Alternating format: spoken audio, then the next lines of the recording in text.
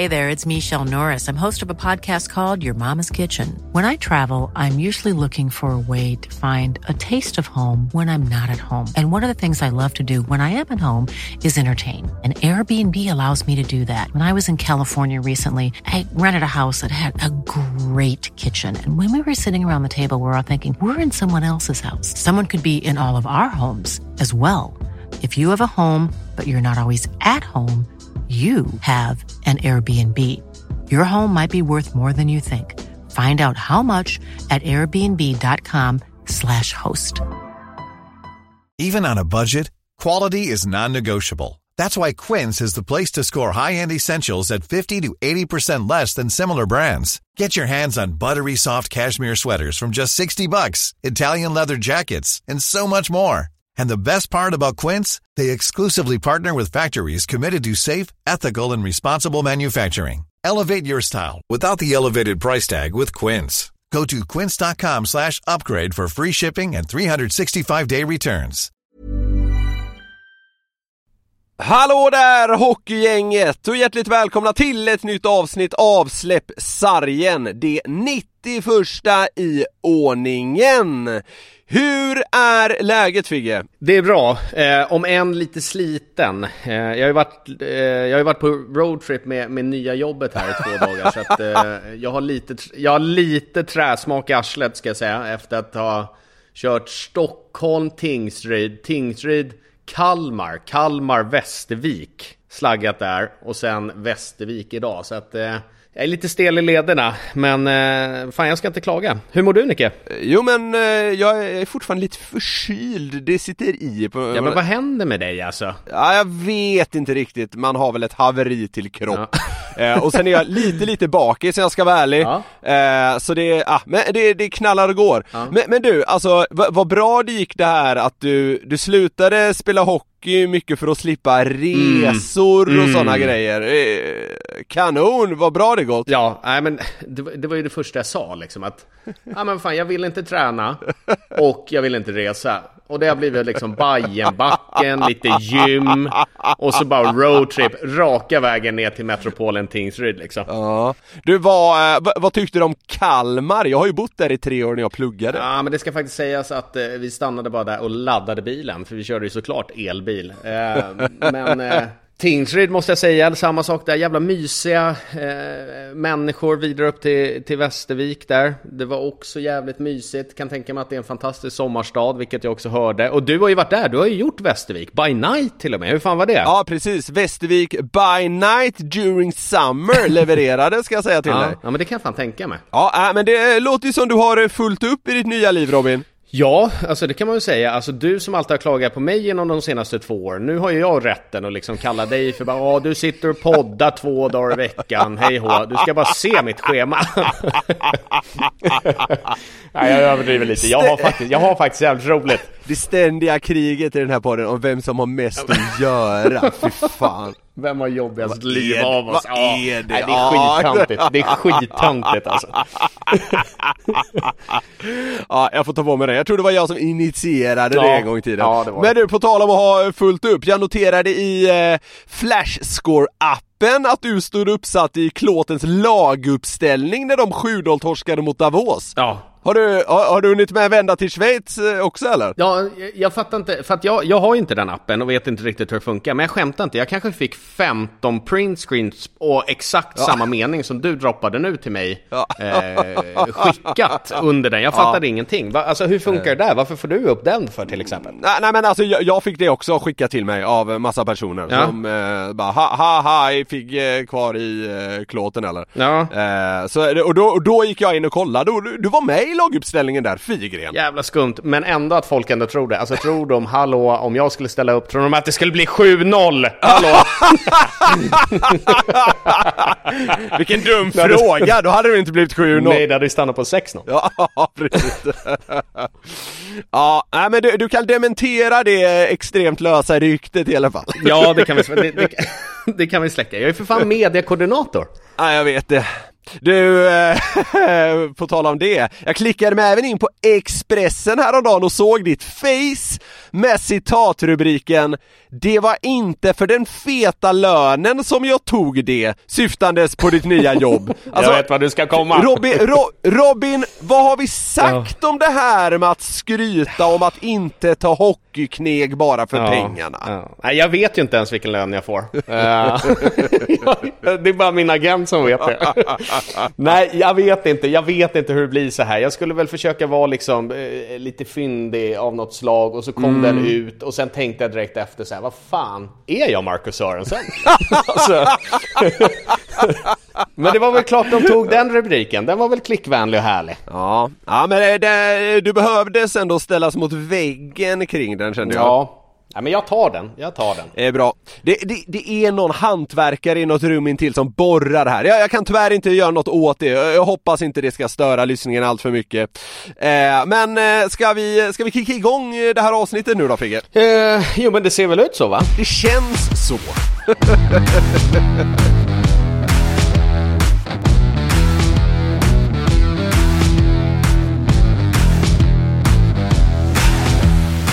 Nu spelar vi in det här precis innan tisdagens omgång, men det har varit ganska snackistätt sedan vårt förra snack, och jag vill därför avhandla ett par angelägenheter med dig, Figge. Ja, spännande. I slutet av förra veckan kom den här nyheten och slog ner som en bomb i Hockeysverige. Vi lyssnar på P4 Värmland. Spelarna i Färjestad firade segern mot Växjö under torsdagskvällen genom att spela den här låten i omklädningsrummet. Det är 50 Cents låt PIMP som enligt hiphops experter på P3 hyllar koppleri. Det här tycker Region Värmlands jämställdhetsstrateg Marianne Nilsson klingar falskt med hockeyns jämställdhetsarbete. Jag tycker ändå att det är ganska omdömeslöst av ett lag som ju vill jobba för jämställdhet och stoppa den skadliga delen av machokulturen, att välja en sån låt. Men du, det är ju bara en låt. Alltså, så jag har säkert dansat loss till den här någon gång när jag har varit ute och haft det roligt. Vad är problemet? Ja, men problemet är ju att man inte blir av med den här machokulturen, eller den kulturen som handlar om horor och halliker som är nu. Det är inte bara en låt, utan det är någonting som genomsyrar väldigt mycket i samhället, och det står för någonting, och det måste vi ju våga erkänna. Horor och halliker. Ja, men alltså, snälla. Region Värmlands jämställdhetsstrateg Marianne Nilsson versus Färjestad. Vad står du, Robin? Nej, fan. Alltså, andas väl lite. Så här, nej, men okej. Så här, nu tar vi det från början då. Absolut, jättefint när man kör liksom jämställdhetsarbetet, hela den grejen. Jag är helt för det, men det här blir ju så jävla fåntrattigt. Alltså, vad håller de på med, tanten? Ja, men vad gör de för det är helt sinnessjukt. Ja, men, alltså, det här blir bara töntigt. Fattar inte hon det själv, att det här blir bara någonting som kommer bita henne själv i arslet sen. Alltså, ja. Sen kan jag tycka lite så här, vad fan, alltså det här man, alltså jag har pratat om det så många gånger, att så här, anledningen till att elitidrotten kanske inte är så öppen, och det är ju väldigt liksom så här medialt, att man vill in på insidan hela tiden och man tycker att det är för stängt, hej och. Ja, men vad fan händer om man öppnar dörren då? Ja, men då kommer den här, och så kommer Mariette Olsson, och så ska hon vara helt galen på att det har spelats en 50 Cent-låt efter en vinnarmatch. Ja. Där 0,0,0% av spelarna ens reflekterar liksom över den här sångtexten just nu. Ja. Återigen, jag är pro allt det här liksom som man jobbar med i Karlstad, och Brynäs har väl liksom anammat det där också, men det här blir bara jävla töntigt, tycker jag. Alltså, jag tycker det är så här parodinivå. Skulle det göras ett skämtinslag om något sånt här, hur PK det har blivit och så vidare, då skulle det skulle kunna vara som en sketch där. Ja, alltså absolut. Det är det jag menar. Det slår ju tillbaka lite. Nu vet ju inte folk om hon är allvarlig eller inte. Nej, men alltså hon är väl allvarlig, men det går ju inte att ta på allvar. Nej, men det var klart. Men du fattar ju vad man menar liksom. Det blir för mycket, det blir bara fånigt. Men det har gått tungt rent moraliskt för Färjestad efter SM-guldet. Det var öl på scenen, det var fruktansvärd behandling av Le Mat-pokalen, och nu hyllar man koppleri. Ja. Det är lite tungsprunget där nere i Värmland just nu. Färjestad fick ju sedan svara på det här genom en tidigare poddgäst. Vi lyssnar lite snabbt på det. Linus Johansson är Färjestads lagkapten. Jag förstår ju grejen med om man är en förebild för unga pojkar och flickor som lyssnar på oss eller får nys om vad vi lyssnar på efter en match, och de märker att det är sådana låtar, så är det klart att det är inte så bra, och den ska vi inte ha något mer. Vad fan, Linus? Alltså jag kan ändå förstå, han står ändå där i sina kaptensskor liksom. Han måste ju svara något liksom diplomatiskt, såklart. Jag vet. Men sen det är också lite spännande att det är Sveriges Radio som kastar in den här vad hon nu kallade sig själv när man själv liksom kastar ut priset till men kanske lite liknande typ av rapartister fast på andra sidan pölen. Det blir ju jävligt konstigt alltså. Ja, just du tänker gangsterrap och P3 och grejer. Ja, nej men återigen, det är bara jag förstår att Linus måste på något sätt släta ut den här, men det nej, fan, nu vart jag nästan på dåligt humör. Har du något annat? Har du något kul att prata om eller?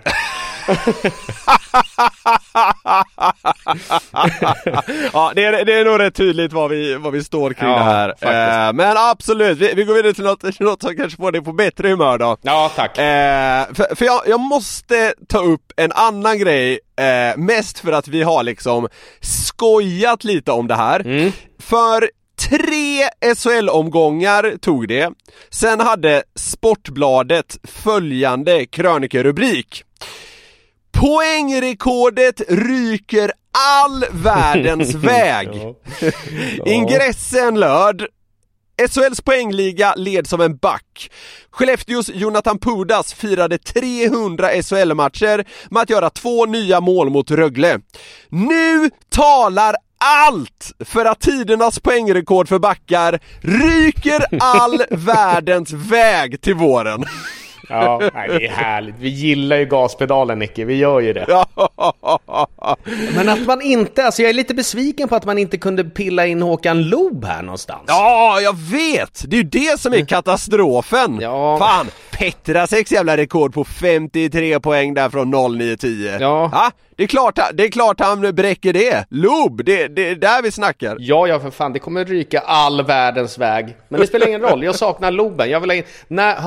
Mats Svenholm, har du kollat där? Har han kikat på det än eller? Nej, det var ju inte han. Nu var det en Jonathan Nilsson som hade skrivit här. Alltså Wennerholm har väl med sig konstaterat att hockeyallsvenskan är tokhet och sådana goda grejer det senaste. Så han har inte pillat här än. Så här då. Och kring själva grejen. Det är klart Pudas kan fixa det här. Men alltså, jag tycker dels de starka teserna och ordvalen är kul här. Det är som att så här, det råder ingen tvekan. Nej. Det är klart han löser det här. och sen, dels härligt att de här vinklarna alltid dyker upp som ett brev på posten. Det var det som gjorde att fnissa till. Ja, men vad fan, du tar inte ens upp också att det är omgång typ 3, 4, 5. Att det är där någonstans man sätter den rubben också. Ja. Det är fantastiskt. Fnissigt på något jävla sätt alltså. Nu talar allt för att tidernas poängrekord för backar ryker all världens väg. Det är som att han ska göra 80 poäng. Ja, det ser ju lite ut så. Ja men vad... Vi kan ju den här, vi har ju sett den förr. Går den i repris? Jag vet inte. Men vi har sett den förr. De byter ut namnet och lagen och bara pressar ut den igen. Ja, men de har ju färdiga mallar där ju, som de bara kopierar, klistrar in. Tar ni fram poängrekordsmallen? Vad är Loob-mallen någonstans? Wennerholm ska ha den.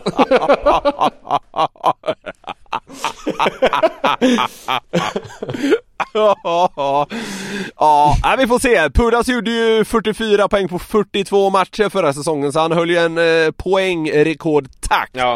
Vi får se hur det blir framåt våren om rekordet ryker all världens väg. Spännande.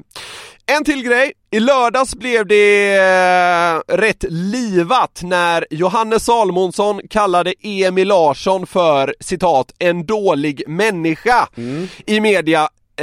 Och det här då efter att Örebro-spelaren inte hört av sig till Salles polare Oskarsund efter den där smällen som avslutade hans karriär.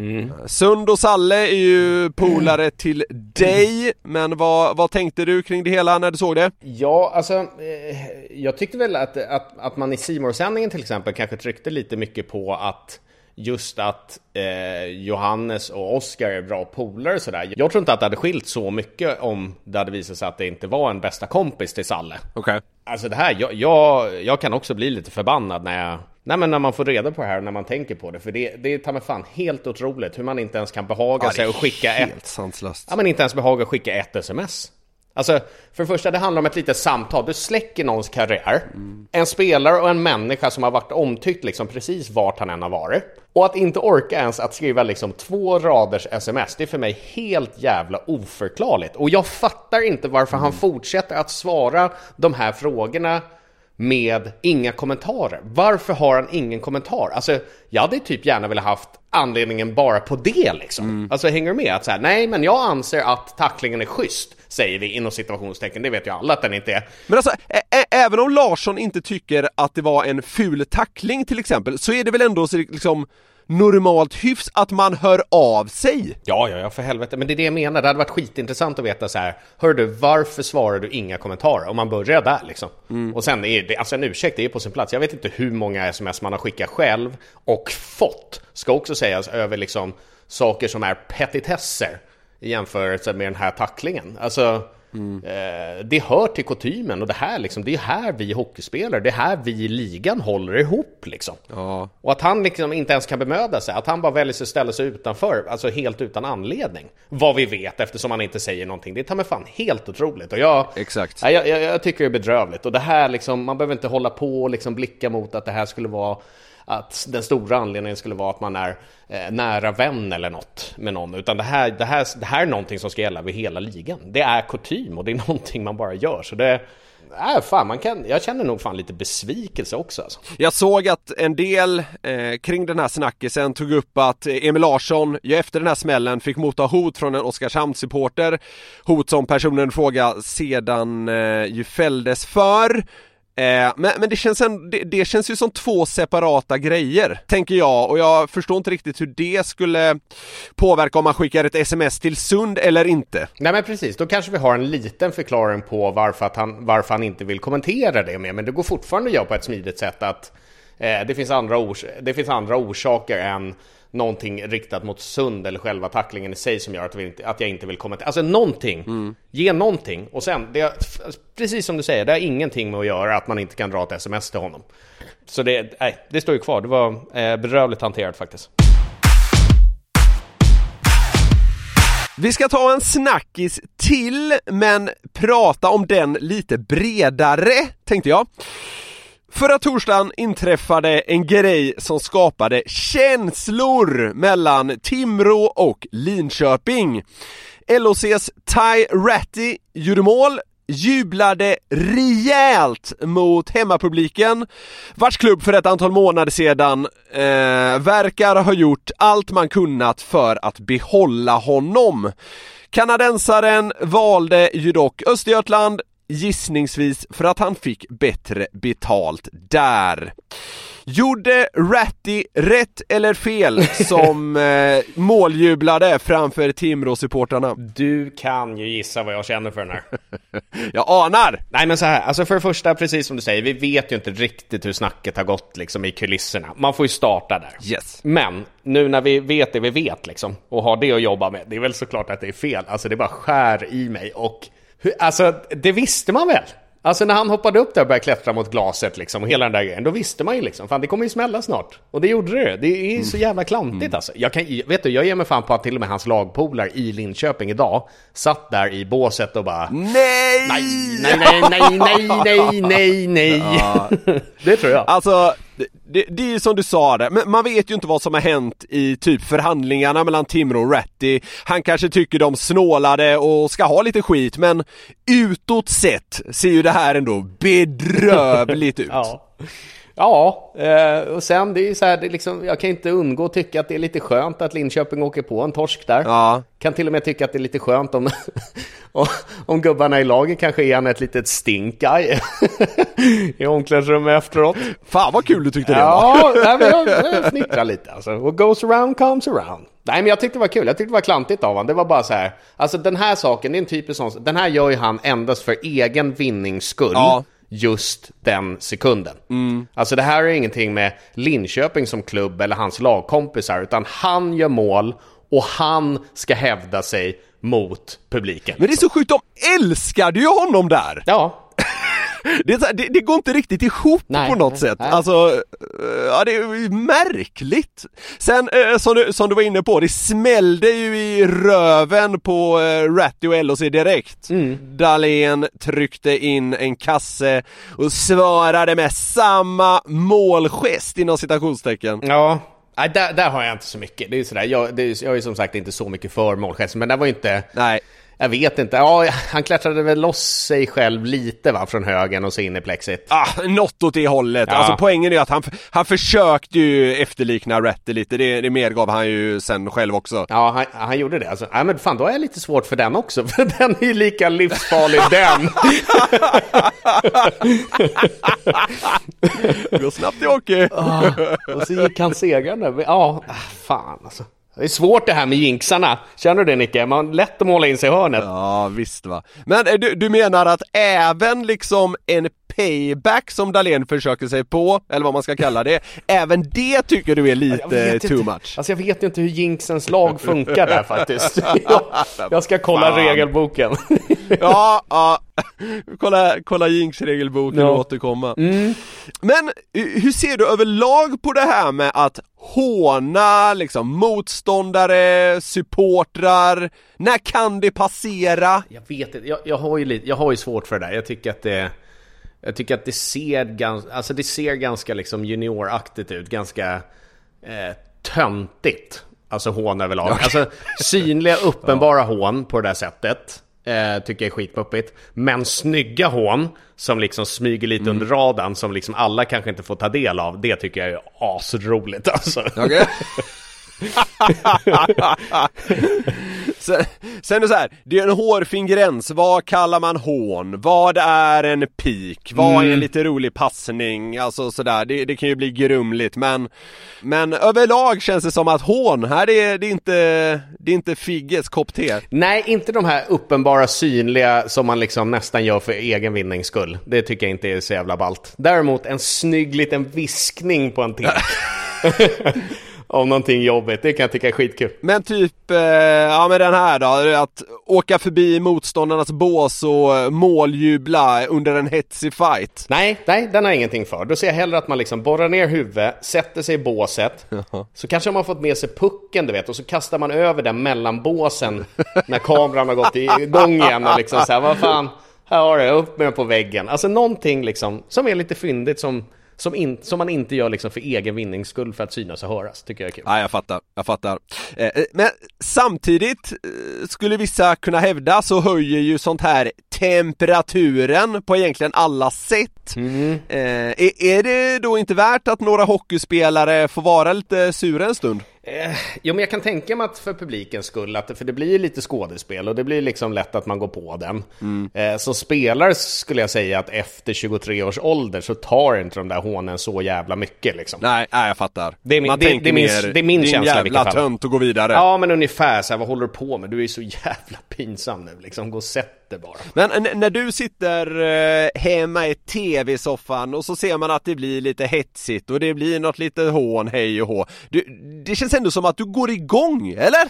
Nej, det blir lite mer hetta. Alltså, jag går inte igång på hånet i sig. Att säga, den jäkeln retas med mig. Alltså, där är vi inte. Utan det som händer med mig är att jag får en obehagskänsla i kroppen och tycker att människan är pinsam bara. Ja, okej. Alltså, det är så här, jag skiter i vad du gör. Men alltså, du är jättepinsam. Du känner inte att det blir de liksom hetta till fighten till exempel? Nej, inte för mig.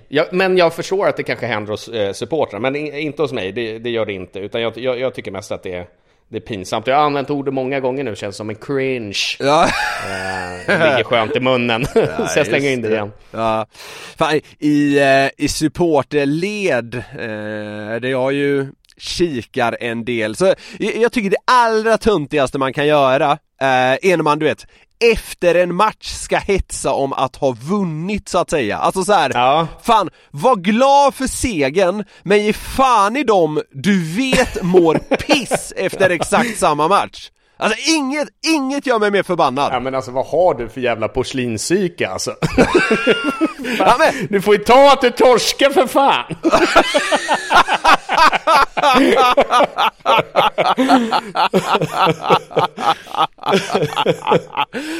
Säger du, suttit och grymtat varenda sekund sedan vi startade inspelningen. Nu är det tal om porslinsyke. Niklas Norlin, mental midget. Nej, jag står fast vid det. Jag tycker det är så jävla töntigt när man ska så här, hålla på med pikar efter en seger och sådär. Men är du inte sugen efter att typ Rögle och torska någon? Är du inte sugen någon gång på att slänga in ett fyndigt, roligt, charmigt, men lite svidande hån? Jo, det är klart man är sugen efter men till exempel en riktigt god seger. Men jag gör det inte. Nej, för att du är smartare än så. Du vet att det kommer tillbaka och biter en arslet. Precis. Och sen så här, man kan ju självklart så här diskutera situationer från matchen och den typen av grejer. Jag menar inte att det är liksom totalt locket på efter en seger. Men den här grejen man liksom rub it in att en laget har vunnit. Nej, jag tycker det är töntigt som fan. Det var lite kul när jag kommer ihåg när Frölunda-Djurgården spelade play-in den där coronasäsongen. Kommer du ihåg det? Ja, men det kommer jag nog ihåg. Ja, då vann ju Frölunda första matchen. Andra matchen så krossade ju Djurgården Frölunda nere i Göteborg. Jaha. Och sen skulle det vara en tredje match någon dag därpå. Och efter match 2 där, alltså när det var kvitterat till 1-1 i bäst av 3, så fick jag ett meddelande från en Djurgårdssupporter bara typ så här: haha, bra det gick i matchen idag du. Ja. Alltså det, men jag kommer inte ihåg ordagrant, men det var så här, men han försökte rub it in att Djurgården hade vunnit. Ja. Det var ju bara det att det återstod en match. Ja, det är tungt när det är så. Match 3 som Frölunda vann. Hör häpna. Trodde jag var osugen eller osugen på liksom replikera där då? Ja, jag är sugen på att veta. Svarade du eller inte? Nej, jag svarade ingenting. Jag tror kanske, eller så här, jag tror kanske efter match 2 att jag svarade något med så här bara, det var ju jävligt begåvat skrivet, men det är en match kvar. Alltså något åt det hållet. Men efter match 3 när Frölunda hade skickat ut hans lag, då var det tyst från Norlind, ska du veta. Men vadå, du skickade inte ens den här lite generande, smilande emojin bara, den här äckel-emojin. Den hånfulla. Lät det vara, jag var den större människan. Ja, bra. Men vad har vi lärt oss av det här segmentet då? Retas inte med Norlind, hörni.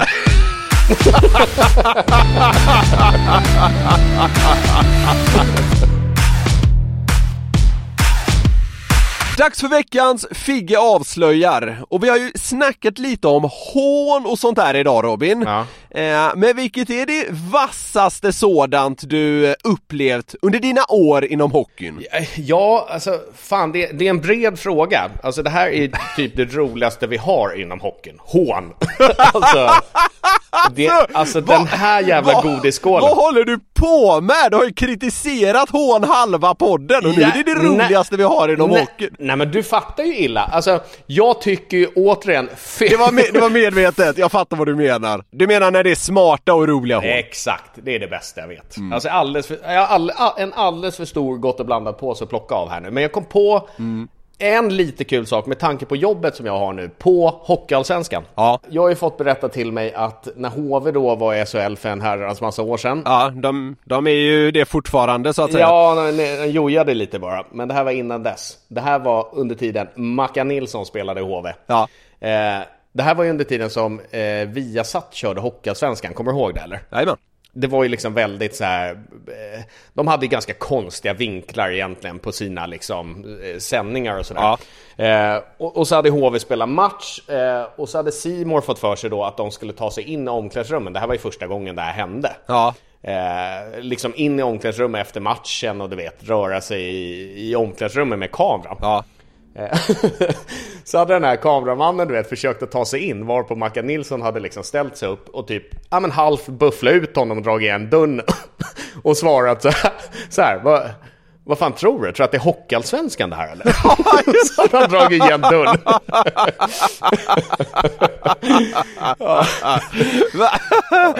Jag tror kanske du har dratt det i något sammanhang, men den är jävligt rolig alltså. Jag tycker att den är härlig och jag vet inte, det hade varit så jävla kul att vara där och se det här liksom, en kameraman som försöker älga sig in genom dörren och kanske du vet slår i liksom fy fan alltså, härligt. Fan tror jag tror att det är Hockeyallsvenskan.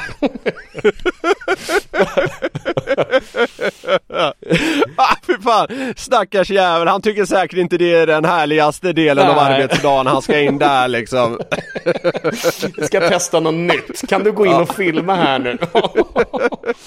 Men nu ska jag säga, nu är det nya tider. Nu är det nya tider på Hockeyallsvenskan. Wow, hetare än någonsin. Jajamän.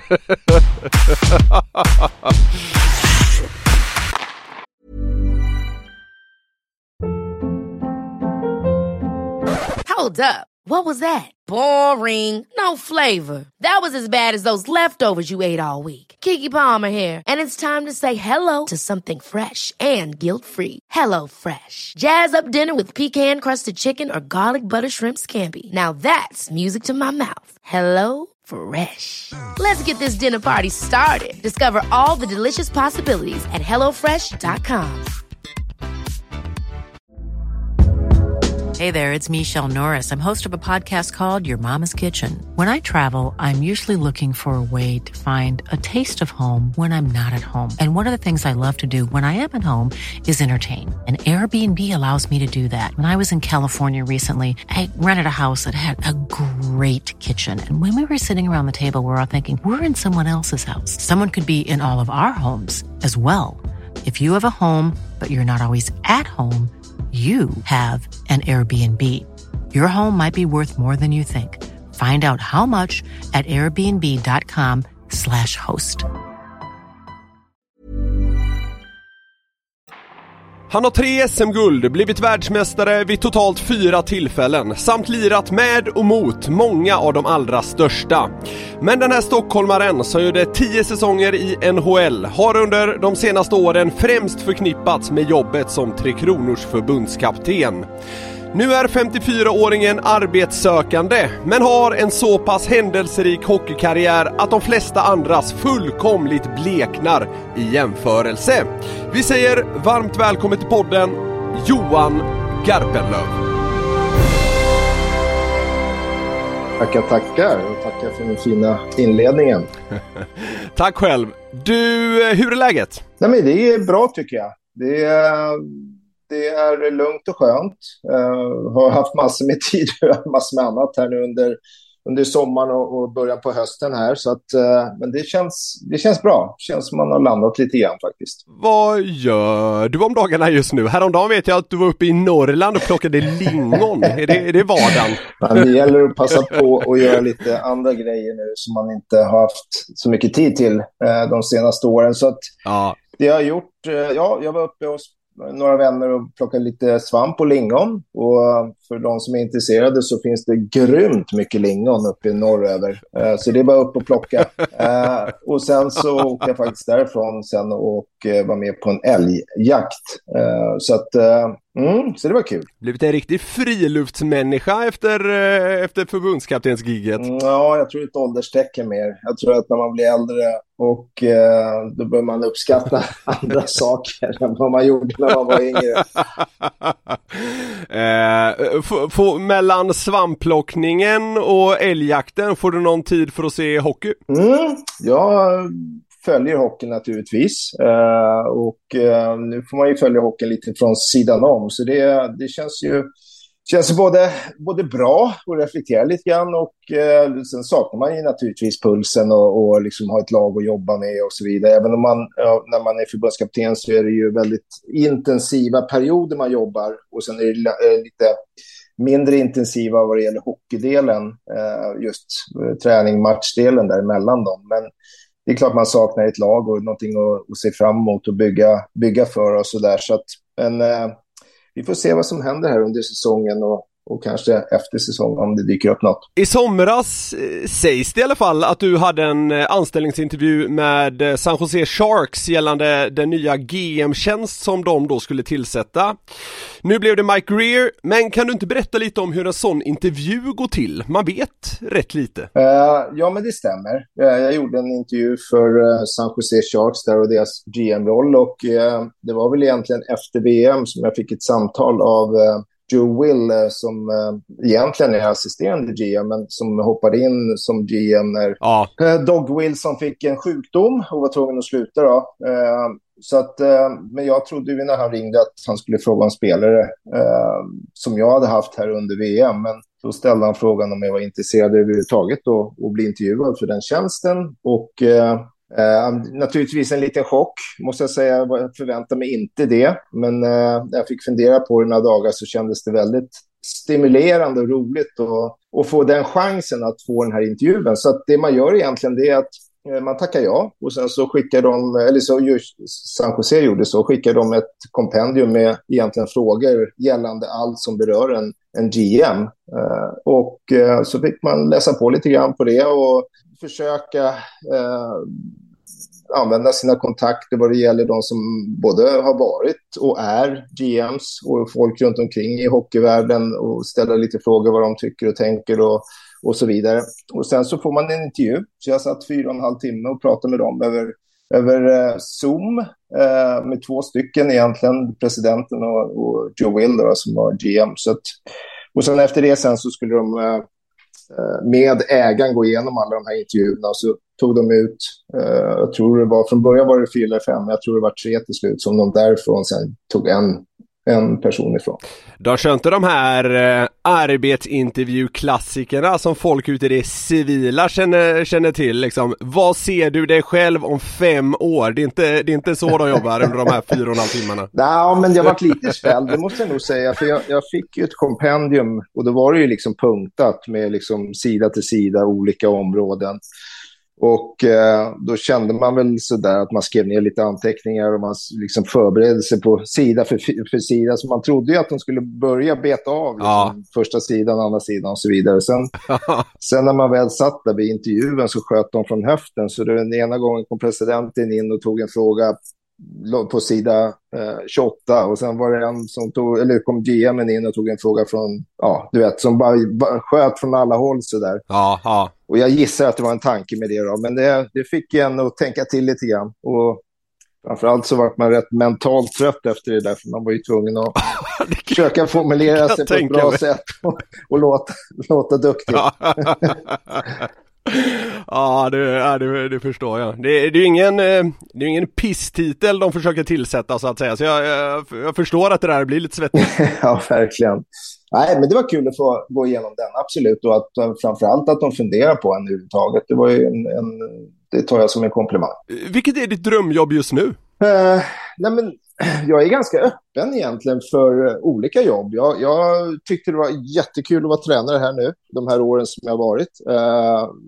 Både som assisterande och huvudansvarig, och sen så har jag varit sportsligt ansvarig teammanager och så vidare. Och det är också intresserad av. Så att allting tror jag handlar om förutsättningar, vilka lag man kommer till, hur det ser ut, om det är en bra organisation och så vidare. Så att jag har ingen direkt det här vill jag ha, utan det jag har sagt i någon intervju är väl att dyker det upp något bra i Sverige så tar jag det, och dyker det upp någonting neråt i Europa så skulle jag naturligtvis vara sugen att göra det, och med tanke på våra liv just nu så skulle Europa funka bra. Det blev 3 mästerskap som förbundskapten, Johan, men ingen medalj. Samtidigt förlorar ni bara 4 av 21 VM- och OS-matcher. Med lite distans, hur ser du tillbaka på de här dessutom rätt coronaförstörda åren? Alltså vi förlorade 4 av 21 under ordinarie matchtid. Sen var det ju sadden och straffar och så vidare som gick både till vår fördel ibland och till vår nackdel ibland. Väldigt lärorikt, väldigt annorlunda. Jag var ju med 3 år innan där hockeyvärlden var normal. Under de här 3 sista åren så har ju inte hockeyvärlden varit normal som jag var förbundskapten. Så det vart ju väldigt lärorikt. En utmaning naturligtvis i det, i och med att det inte funkar så normalt och man fick egentligen lära sig ta saker på uppstuds, väldigt mycket saker på uppstuds. Väldigt mycket kommer det bli, vi vet inte, vi får se, och sen sista minuten så kunde det gå åt ena eller andra hållet. Så det var, om man nu som jag har varit i den här världen 3 år innan, så var det väldigt annorlunda mot vad det var innan. Ja. Hockeymässigt så tycker jag, alltså, jag har sagt det förr, tittar vi på medaljer så kan vi sluta prata nu. Vi tog inga medaljer och det är inte godkänt, punkt. Sen när man väl som tränare, tror jag alla tränare gör, och kanske i alla världar där man har något jobb och man är högt uppsatt, så tittar man ju över tid, hur ser det ut? Ja. Får du mer i laget? Kan du bygga gruppen? Kan du vinna matcher och så vidare? Så att då som jag sa, vi förlorade 4 matcher av 21 under ordinarie matchtid, och då förlorade vi 3 i den här första VM-turneringen. Så egentligen 1 match under de kommande turneringarna. Så att i min värld så är det utifrån tränarperspektivet godkänt, tycker jag. Jag tycker vi gjorde det bra. Skulle man vara tränare för ett lag över tid så skulle det vara jättebra. Nu är man ju inte det, utan det är en match det handlar om. Då kan det gå som det gjorde för oss i väldigt många av de här matcherna som var avgörande tyvärr. Så att, men det är lite det som jag har sagt det förut också i någon intervju, att det ska inte vara lätt, det ska vara jobbigt. Det ska liksom verkligen, man ska få kämpa för att vinna någonting, för annars blir det ju tråkigt om man går in till varje turnering och vinner allt. Så funkar det ju liksom inte, utan man ska åka på några snytingar, man ska få kämpa för det, och så när man vinner det den gången man vinner så blir det så mycket roligare. Och jag var ju med de där åren innan, då vann vi 2 VM-guld på straffar. Då hade vi marginalerna med oss. Och då var det ett motståndarlag som stod där med lång näsa och tyckte livet var förjävligt. Så att är man med tillräckligt länge, sätter laget i positioner för att göra en resa, gör det man tror på, så kommer man få resultat så småningom. Så det låter ju konstigt kanske, men jag tycker att hela vår ledarstab och vi som var runt omkring där med de förutsättningar vi hade, lyckades få gruppen dit vi ville, få prestationer dit vi ville. Sen hade vi inte marginalerna med oss i de här avgörande matcherna, så är det. Vi ska kika lite på din spelarkarriär, Johan. Du lirade ju i Djurgården säsongen 86-87, då ni hade ett ganska beryktat överlevnadsläger orkestrerat av Leif Bork. Hur smakade huggormen? En blandning av fisk och fågel vill jag minnas. Okay. Ja, den var ju inte alls dum. Jag tror att vi måste påminna också att den var inte fridlyst då, jag för mig i alla fall. Så att man fick käka orm då. Ja. Ja, men hur går tankarna när du minns tillbaka till de där dygnen? Nej, men det var ju, nummer 1 så var det ju under den tiden, mina Djurgårdsår där, var det ju, vi hade ju fantastiska lag där, måste jag säga, och när jag kom upp mitt första år där med Leif som plockade upp mig och sa att vi var ju några unga killar som kom upp där, och han hade modet att plocka upp oss, så var vi ju på väg ut där till Vaxholm till K1, där vi trodde vi skulle ut och kampa lite grann och komma ihop som grupp och spela lite fotboll och käka lite gott och sådär. Men det var ju totalt tvärtom. Det var en jägarmatch utan dess like. Där vi varit utsatta på ganska tuffa prov under den här tiden, måste jag säga. Men när man väl liksom har tagit sig igenom det här så är det någonting som man har med sig väldigt under hela säsongen och säsongerna framöver också, måste jag säga. Man kommer ihop som grupp och man får se saker om varandra som man kanske inte tror att vederbörande gör eller kan göra, och tvärtom. Så att jättebra resa i efterhand. När man var där, då var det strejker, vi la oss på någon ö där, så vi går inte ett steg, eller vi paddlar inte ett paddeltag längre, och de fick komma och medla lite grann, och det var gnälligt, och vi liksom, du vet ju, Leif Bork låg inte överst på listan och hej och så där. Så att, men det är ju så det ska vara i de där. Det blir lätt så att man som grupp då går ihop, går samman och till slut så bestämmer man sig. Och sen så gör man det ändå. Och det är ju då liksom man urskiljer lite grann karaktärerna i laget. Vad mer rent konkret var det ni fick göra än att paddla och käka huggor? Nej, men det vi gjorde egentligen var att vi vart ju, så att, ja, det var ju dagen, vi åkte ut i K1, sen vart det ju godnatt då, vi låg på logementet, sen om det var 4 eller 5 på morgonen som kom de in och du vet, köra det här militärsättet att bara slå i de här sängarna och så var det uppställning och så var det löpning och sen gjorde man det och så tänkte man, det här är ju inte direkt mys, det är ingen myshäll det här inte. Nej. Och sen käkade vi och sen var det i bussen och så ut på någon grusväg och så kom ju de här militärerna plocka av oss egentligen allting förutom det man fick ha med sig och det var typ kläder. No. Ett par gympadojor och några byxor och sådär. Sen var det uppdelning i grupper, en karta. Jag kommer inte ihåg om vi fick en kompass, jag tror det i alla fall. Och sen var det bara, nu ska ni gå härifrån dit och så var det då lite tävling vem som hann först då. Och så fick man ju då välja vägar och sådär. Och sen var det så ett tag och så var det någon orientering i liknande slag. Och sen så var det ju något att vi stannade någonstans och fick slå ihjäl någon kanin där, varje grupp. Just det. Och flå och äta upp den. Härligt. Och sen så var det göra vindskydd och sova utan bar himmel. Och vi hade ju ingen mat med oss, vi fick ju äta av naturen där det var lite vassrötter och det var lite hallon och blåbär som man hittar på vägen. Och... Jävla gourmethelg det här ju! Ja, precis. Och sen var det kanotpaddling i skärgården och sen så avslutades faktiskt med lite myshelg på Sandhamn där på hotellet och en god middag. Så att det avslutades på ett bra sätt. Ja, det kunde ni ju förtjäna. Men det låter härdande i alla fall. Ja, men det var det där och då var ju det. Det var ju påfrestande, det måste jag säga. Det var nog liknande en sån här match de gör jägarna där. Så att även om de har tuffare naturligtvis så var det något liknande. Det kanske var bra att bli lite hårdhudad. 1990 åkte du över till Detroit men fick väl inte direkt det varmaste mottagandet om man säger så, va? Nej, jag kom in lite sent för det var lite strul med Djurgården och så jag missade en del av campen och sen så kom jag in sent där och det är inte riktigt som det är nu där man blir varmt välkommen. Så jag landade där på flygplatsen och det var egentligen ingen som stod där och väntade på mig. Jag fick ju bara sätta mig ner där när jag hade mina väskor och vänta på att någon skulle komma och säga, för jag visste inte vad jag skulle, jag visste inte vad stan låg. Första gången jag var i USA så det dök ju upp någon person där sen som körde mig till hotellet i alla fall och det var ju som tur var Per Joos där innan mig så att han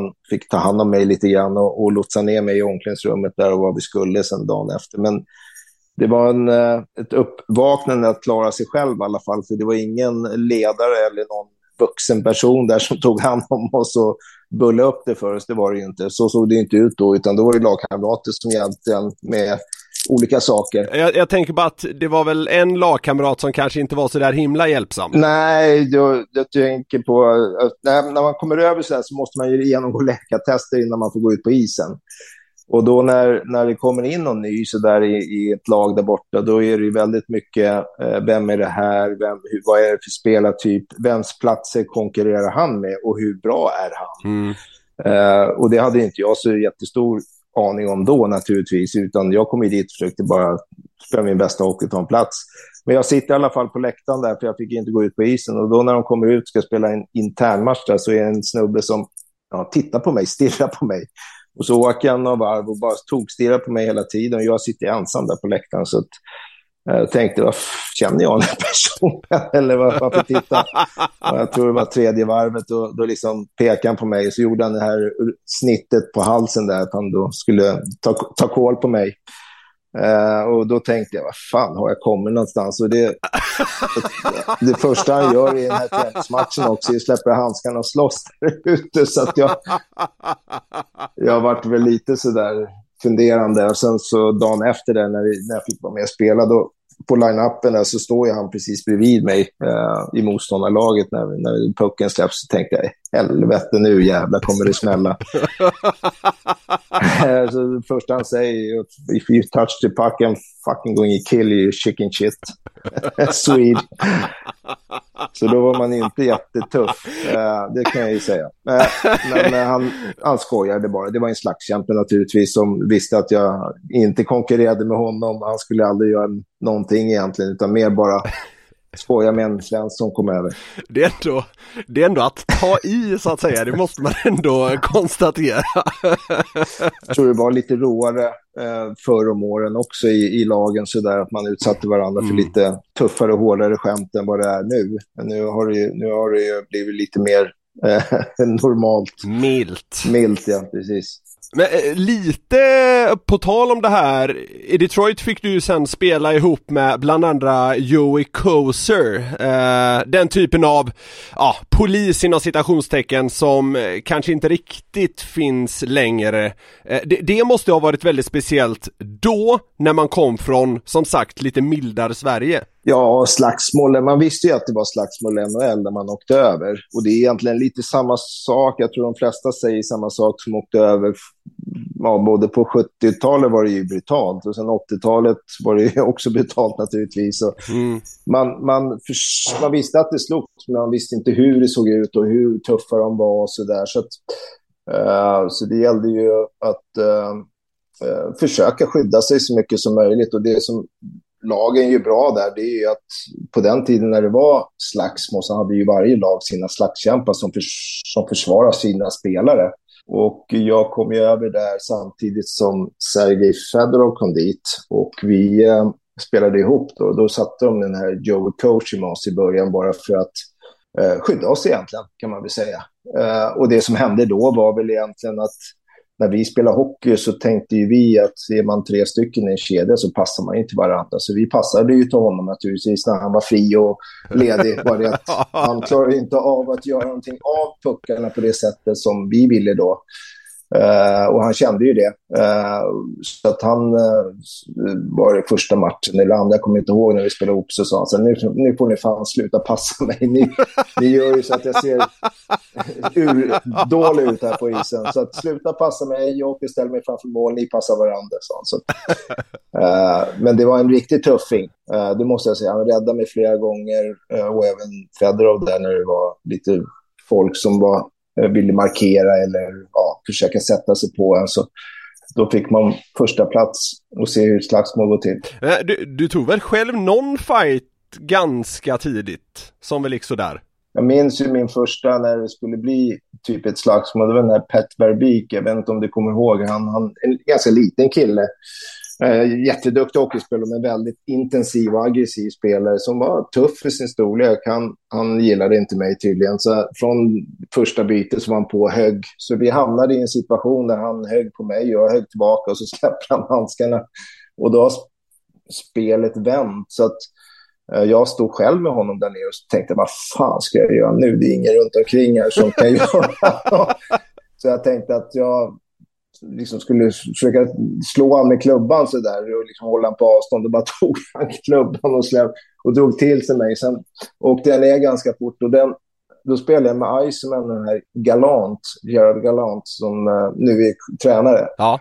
Så Iceman kommer in först och räddar mig från det där slagsmålet lite grann så där, och kastar sig in i det där, så han får ju matchstraff för tredje man in. Okay. Då fick jag skäll efter matchen av tränaren, så du måste för fan klara av att stå upp för dig själv. Nu tappar du vår bästa spelare på att du inte kunde försvara det, så att, och vi förlorade matchen också, så att det var lite livat där.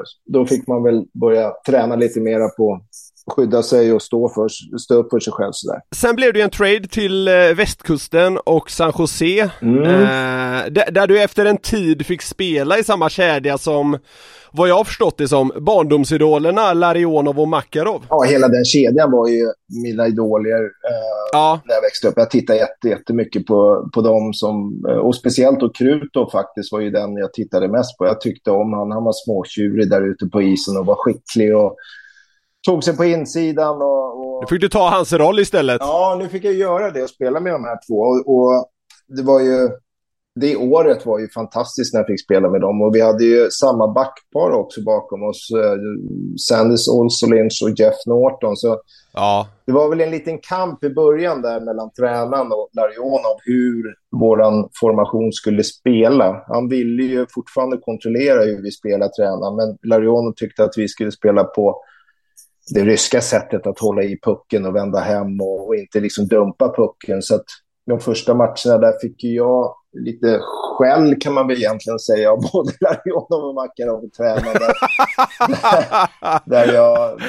Gick inte jag rätt? Nej, jag hade lite problem där i början för tränaren tyckte jag skulle dumpa pucken och när jag gjorde det då var det ju Makarov assur och Larionov skakade på huvudet och sen sa han på bänken att nej, vi dumpar inte för gör det får du inte spela med oss. Och då passade jag till dem, då stod tränaren och knackade på ryggen och säger du ska du spela med dem, då måste du dumpa puck så hamna i men där gick ju Larionov in och tog ett snack med tränaren och så vann han den kampen kan man väl säga och så fick vi spela som vi ville och så resten av laget spela som han ville och det gjorde han ju rätt i för att den där kedjan och femman funkade ruggigt bra och jag tror Makarov gjorde 36 mål, Sanders Olsson in 28 mål som back och Larionov gjorde väl 22-24 mål och jag tror jag gjorde 20 plus mål så att vi levererade ju och det var ju tur det, annars hade vi inte fått spela på det sättet vi ville. Men alltså det måste ha känts helt sjukt där och då för dig tänker jag. Ja, fast jag har tänkt på det här många gånger efter när man lägger av, när man är mitt uppe. Det är klart att jag tyckte att de var skickliga hockeyspelare och att man hade sett upp till dem naturligtvis. Men när man är mitt i det och spelar med de här skickliga spelarna så försöker man ju, om man spelar med dem så försöker man ju liksom vara så bra man kan och eller försöker vara lika bra som dem helt enkelt och tänker på det sättet att nu ska jag visa.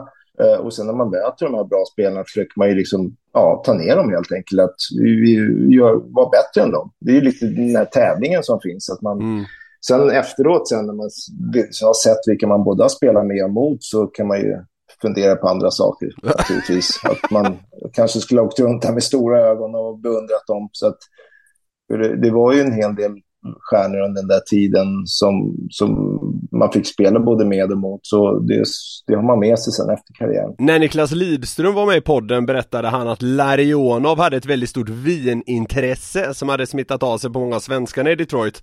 Då måste det väl ha varit bingo för honom att bo i Kalifornien? Ja, jag tror att han har en egen vingård också i Kalifornien. Jag är helt ute och cyklar. Så att, ja, du ser.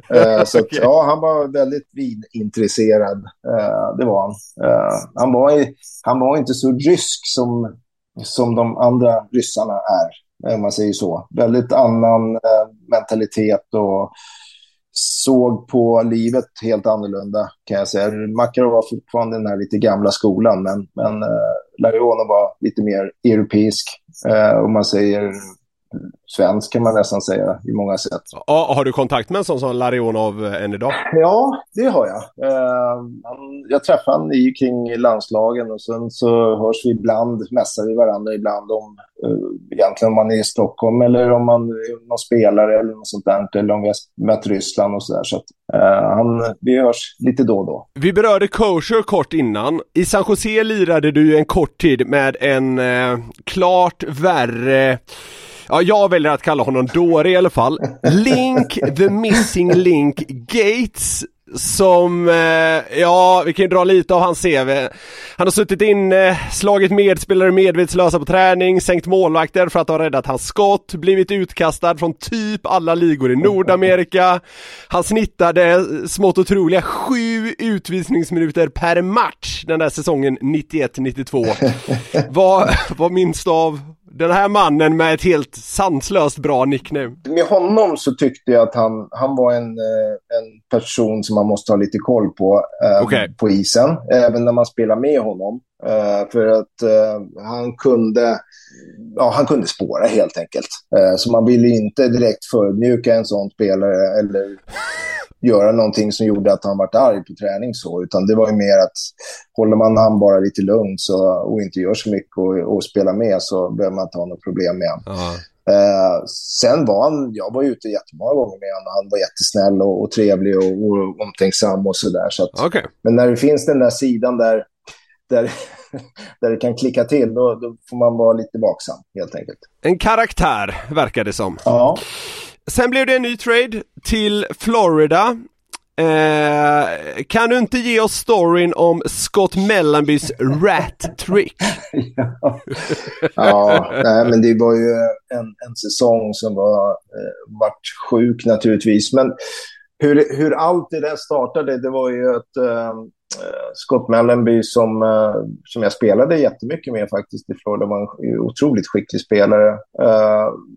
Vi spelade nere i Miami Arena, den gamla arenan där basketen och vi spelade i samma arena. Och det är en gammal arena där det sprang runt både det ena och andra i de här gångerna. Och det var ju ett helt gäng råttor där nere, så att vi står och ska gå ut till en match. Och då är det som en lång korridor rakt in till det här omklädningsrummet som ligger längst in. Och mitt i det här omklädningsrummet så är det som ett skåp där man har tejp och dricka och sånt där på. Mitt i det här omklädningsrummet. Och då hör vi bara när vi står där och liksom precis ska gå ut. Hey, it's a rat is coming in. Där hör man. Och så alla bara, vad fan skriker de om? Och så ser man ju den här råttan som är hyfsat stor, måste jag säga. Kör en vänstersväng när han kommer in i omklädningsrummet. Då rundar det här lilla bordet och då står Scott Mellanby och liksom flexar sin klubba. Han är rightare också, så han kommer in på rätt håll. Och snärtar iväg den här råttan rakt över omklädningsrummet, in i väggen där han tvärdör. Hamnar på rygg. Och de kommer in och tar den här råttan. Då var ju liksom, vi tyckte det var lite spännande, så där, lite roligt. Och sen går han ut och gör 2 mål. Och sen fick han ju då frågan efter matchen att nu gjorde 2 mål, hur kändes det? Så jag gjorde ett rat trick, sa han. Och det sjuka med det där var ju att kineserna har ju såna här djur varje år.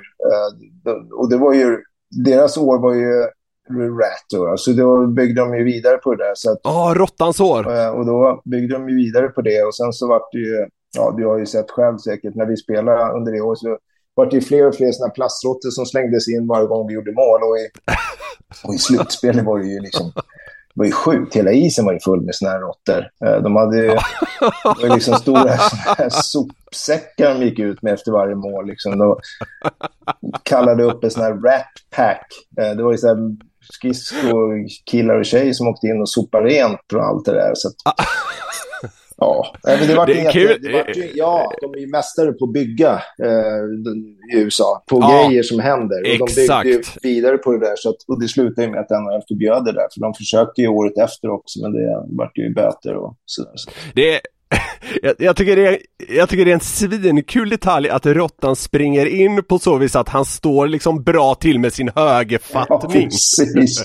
Han tog vänstervarv. Det var ett dåligt val av råttan, kan jag säga. Han skulle ha tagit högervarv istället. Ja, exakt. Mellanby var ju rightare. Det är kul. Du var ju i NHL i 10 år under vad som känns som en tid då det liksom hände mycket roligt. Finns det någon mer anekdot som sticker ut från den här tiden som du kan dra? Nej, men det finns ju jättemånga som det finns ju trader där inte jag var inblandad i, med lagen jag spelar med, där vi var ju Hartford en gång med San Jose. Då fick ju en i laget, han var ju tradad till det lag vi mötte. Han fick själv välja om han ville spela sista matchen med oss eller om han ville ta sin tunk och gå över till dem och spela med dem.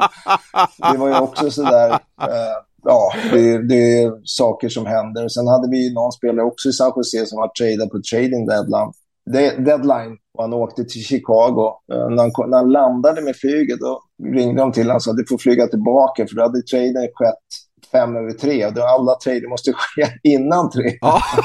Så han hade inte traden. Johan, hur går dina tankar kring att vi ser svenskar i KHL den här säsongen? Nej, men jag tycker väl, jag tackade själv nej till ett erbjudande dagen efter ryssarna gick in i Ukraina. Så att min inställning och min uppfattning är att man inte ska spela där. Annars hade jag gjort det själv eller tränat där. Men sen måste man respektera många spelare sitter i avtal, så jag vill inte döma de som är där, utan man vill gärna veta att förutsättningarna fullt ut vad de har, och jag kan tycka att många gånger så kan man döma folk.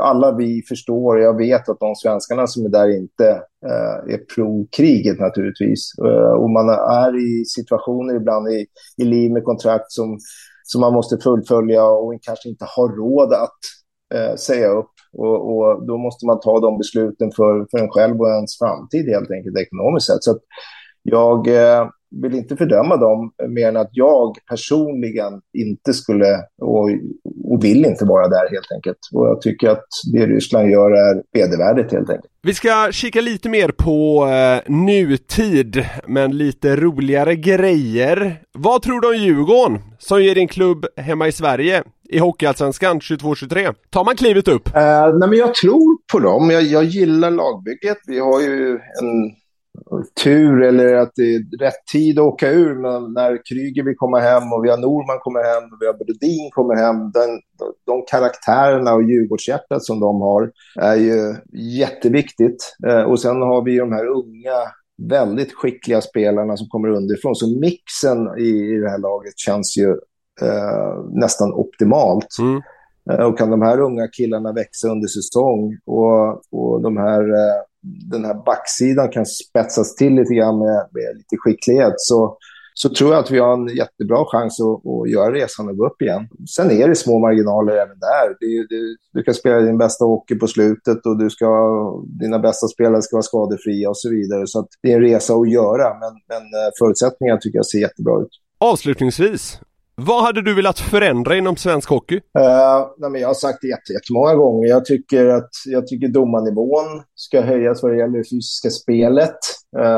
Det har blivit bättre. Det var på väg ett tag att bli riktigt illa tycker jag där under coronaåret, där jag ibland kände vad är det jag tittar på. Varenda tackling var ju liksom det skulle ju vara stängningar och de skulle få matchstraff och allt möjligt. Så att det fysiska spelet där tycker jag vi måste få upp, och framförallt måste bedömningarna vara bättre där tycker jag, och det måste tålas lite mer och vi måste ha mer ansvar på tacklingsmottagaren tycker jag.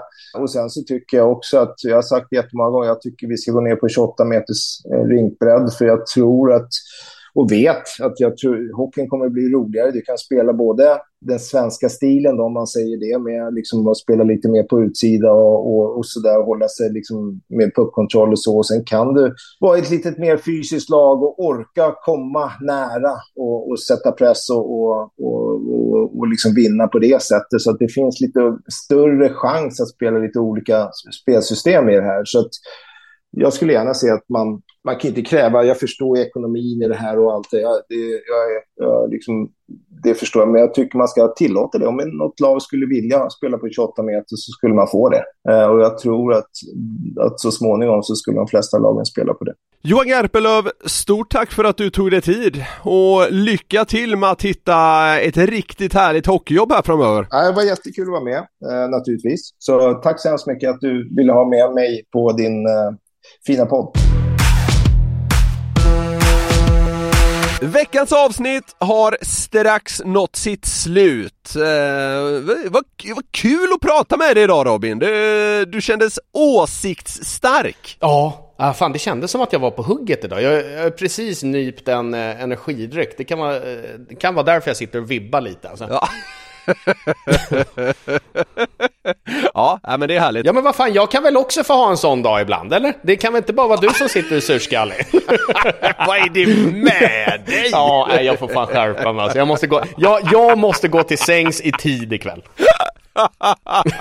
Ja, ingen SHL-hockey för Robin ikväll. Nej, en period får jag säga. Sen måste jag fan gå och sova alltså. Alltså du går nana.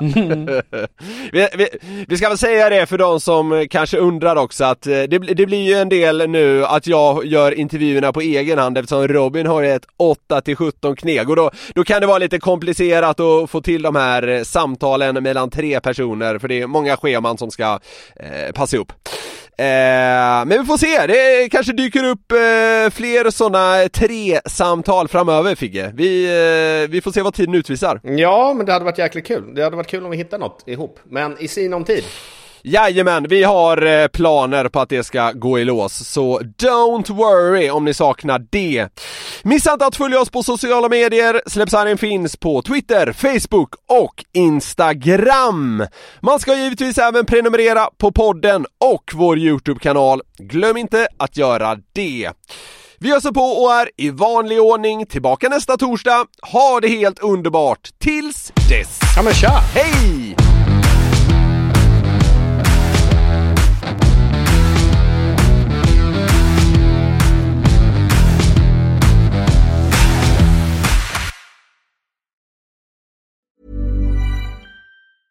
Ever catch yourself eating the same flavorless dinner 3 days in a row? Dreaming of something better? Well, HelloFresh is your guilt-free dream come true, baby. It's me, Keke Palmer. Let's wake up those taste buds with hot, juicy pecan-crusted chicken or garlic butter shrimp scampi. Hello Fresh. Stop dreaming of all the delicious possibilities and dig in at HelloFresh.com. Let's get this dinner party started. Even when we're on a budget, we still deserve nice things. Quince is a place to scoop up stunning high-end goods for 50 to 80% less than similar brands. They have buttery soft cashmere sweaters starting at $50, luxurious Italian leather bags, and so much more. Plus, Quince only works with factories that use safe, ethical, and responsible manufacturing. Get the high-end goods you'll love without the high price tag with Quince. Go to quince.com/style for free shipping and 365-day returns.